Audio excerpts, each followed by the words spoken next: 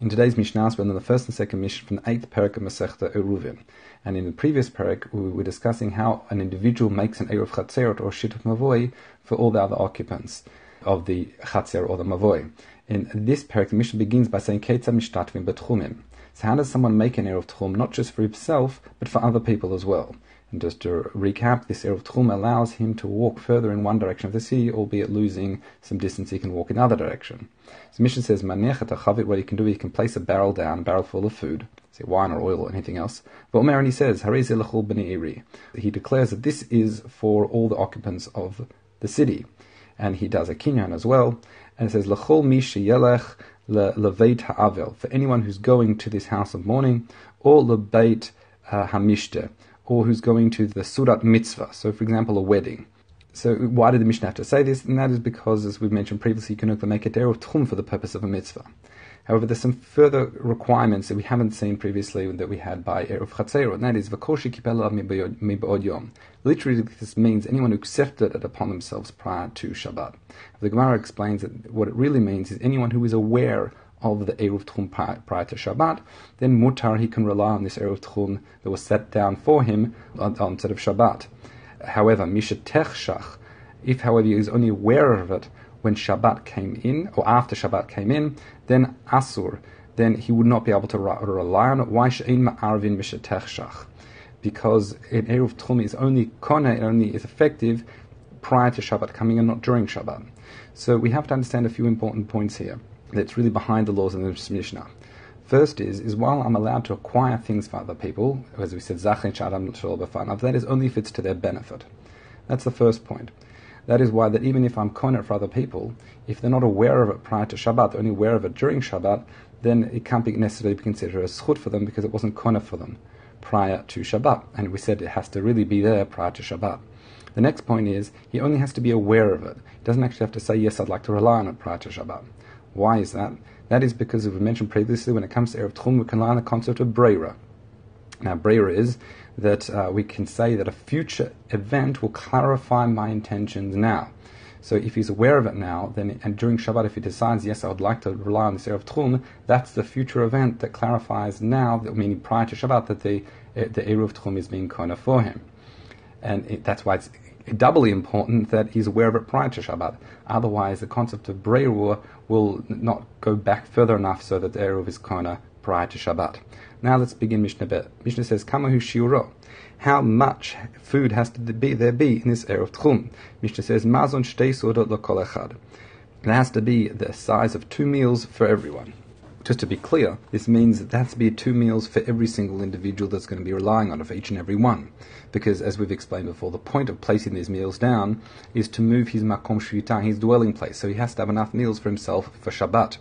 So the Mishnah discusses exactly how much is 2 meals. So, according to one opinion, it says mezono lechol velo l'Shabbat. It's the type of meals one would have during the weekday, but not on Shabbat. That's opinion Rabbi Meir. Rabbi Yehuda, however, says no, l'Shabbat velo lechol. It's the type of meals that one would have for Shabbat, but not for the weekday. And the Mishnah says v'zeh mazeh mitkavdim lahakel. Both of them are really trying to find a more lenient position. So, in other words, when Rabbi Meir says it's the meal for a weekday, well, his understanding is on Shabbat people eat more.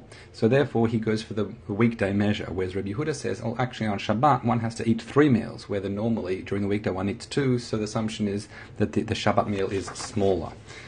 So the Mishnah continues, Rabbi Yochanan ben Brucha Omer. Rabbi Yochanan ben Brucha says, what is the size of these 2 meals? He says, Mikikar bepundion, it's the size when a kikar is purchased for a punyon, ma'arba sa'in besela, when 4 seah can be purchased for a selah. So just to explain, if we're saying a kikar is purchased for a punyon, and there are 4 seah, which is the volume of flour for a selah, that means there's 24 kav is equal to 48 punyon when you do the conversions. That means 1 kikar is a half a kav. Now a kav is 24 beitzah, so we're talking about 12 beitzim, 12 egg size of volume. That's the mathematics we just performed. However, it's important, the Gemara says you actually have to half that. Why? Because there are certain expenses involved that the shopkeeper incurs with grinding, baking, and various labor costs, because we're using a price for raw products when working out this calculation. So therefore, it's really 6 beitzim volume. Rabbi Shimon says no. It's shtei yadot kikar. It's 2/3 of a kikar when 3 of these loaves use a kav's worth of volume. So again, if a kav is 24 beitza, and that means 1 kikar is really 8 beitzim, so 2/3 of a kikar is 5 1/3 beitzim. So those are 2 different volumes, either 6 beitzim a volume or 5 1/3 beitzim. So that's, again, those opinions of Rabbi Yochanan ben Brukah and Rabbi Shimon. And the Mishnah continues, chetzia, half that volume is for a beit menuga. So we'll deal with this when we get to the Masechta and the Negayim. However, if someone walks into a house that has tsarat on it, when we get to, again, we'll discuss in far more detail, then he will become tameh. However, his clothing, it only becomes tameh if he's in there for the time it takes to, for what's called shira chila, the time to eat a certain volume. And that volume is what we've just said, going to be half of the quantities we mentioned in the previous, according to both Rabbi Yehuda Yochanan ben Brukah and Rabbi Shimon. Why? Because the pasuk says, "V'achol b'beit hapras et yechabes begadav." So that would be, in other words, a time it takes to consume what's called a kedei achilat pras, which is a half a kikar. That would be the time it would take for his clothes to become tameh, despite the fact that he would become tameh straight away. So actually, to correct a point, that's not exactly accurate. Meaning because we have to look at the measures of what a kikar is according to the previous opinions. According to Rabbi Yochanan ben Brukah, that was 6 beitzim, so it would be 3. And according to Rabbi Shimon, if you remember, it was actually 8 beitzim. He'd used a small volume of 5 1/3 when it came to, mean 2/3 of a kikar when it came to Eruv. But here, it would mean really half of that 8 beitzim that he measured, so 4 beitzim. Mishnah continues, v'chatzi chetzia, and half of that half, which is a chatzi pras, is what's the shira required, lifsola tagvia. That relates to another law in the laws of Tumah and Tara, and that is that if someone eats a certain volume of tameh food, then he becomes a sheni l'tuma, a second degree tuma, such that he would not be able to eat truma unless he immerses himself in a mikveh. Now this is midivri sofrim, I shouldn't say only, but this is rabbinic.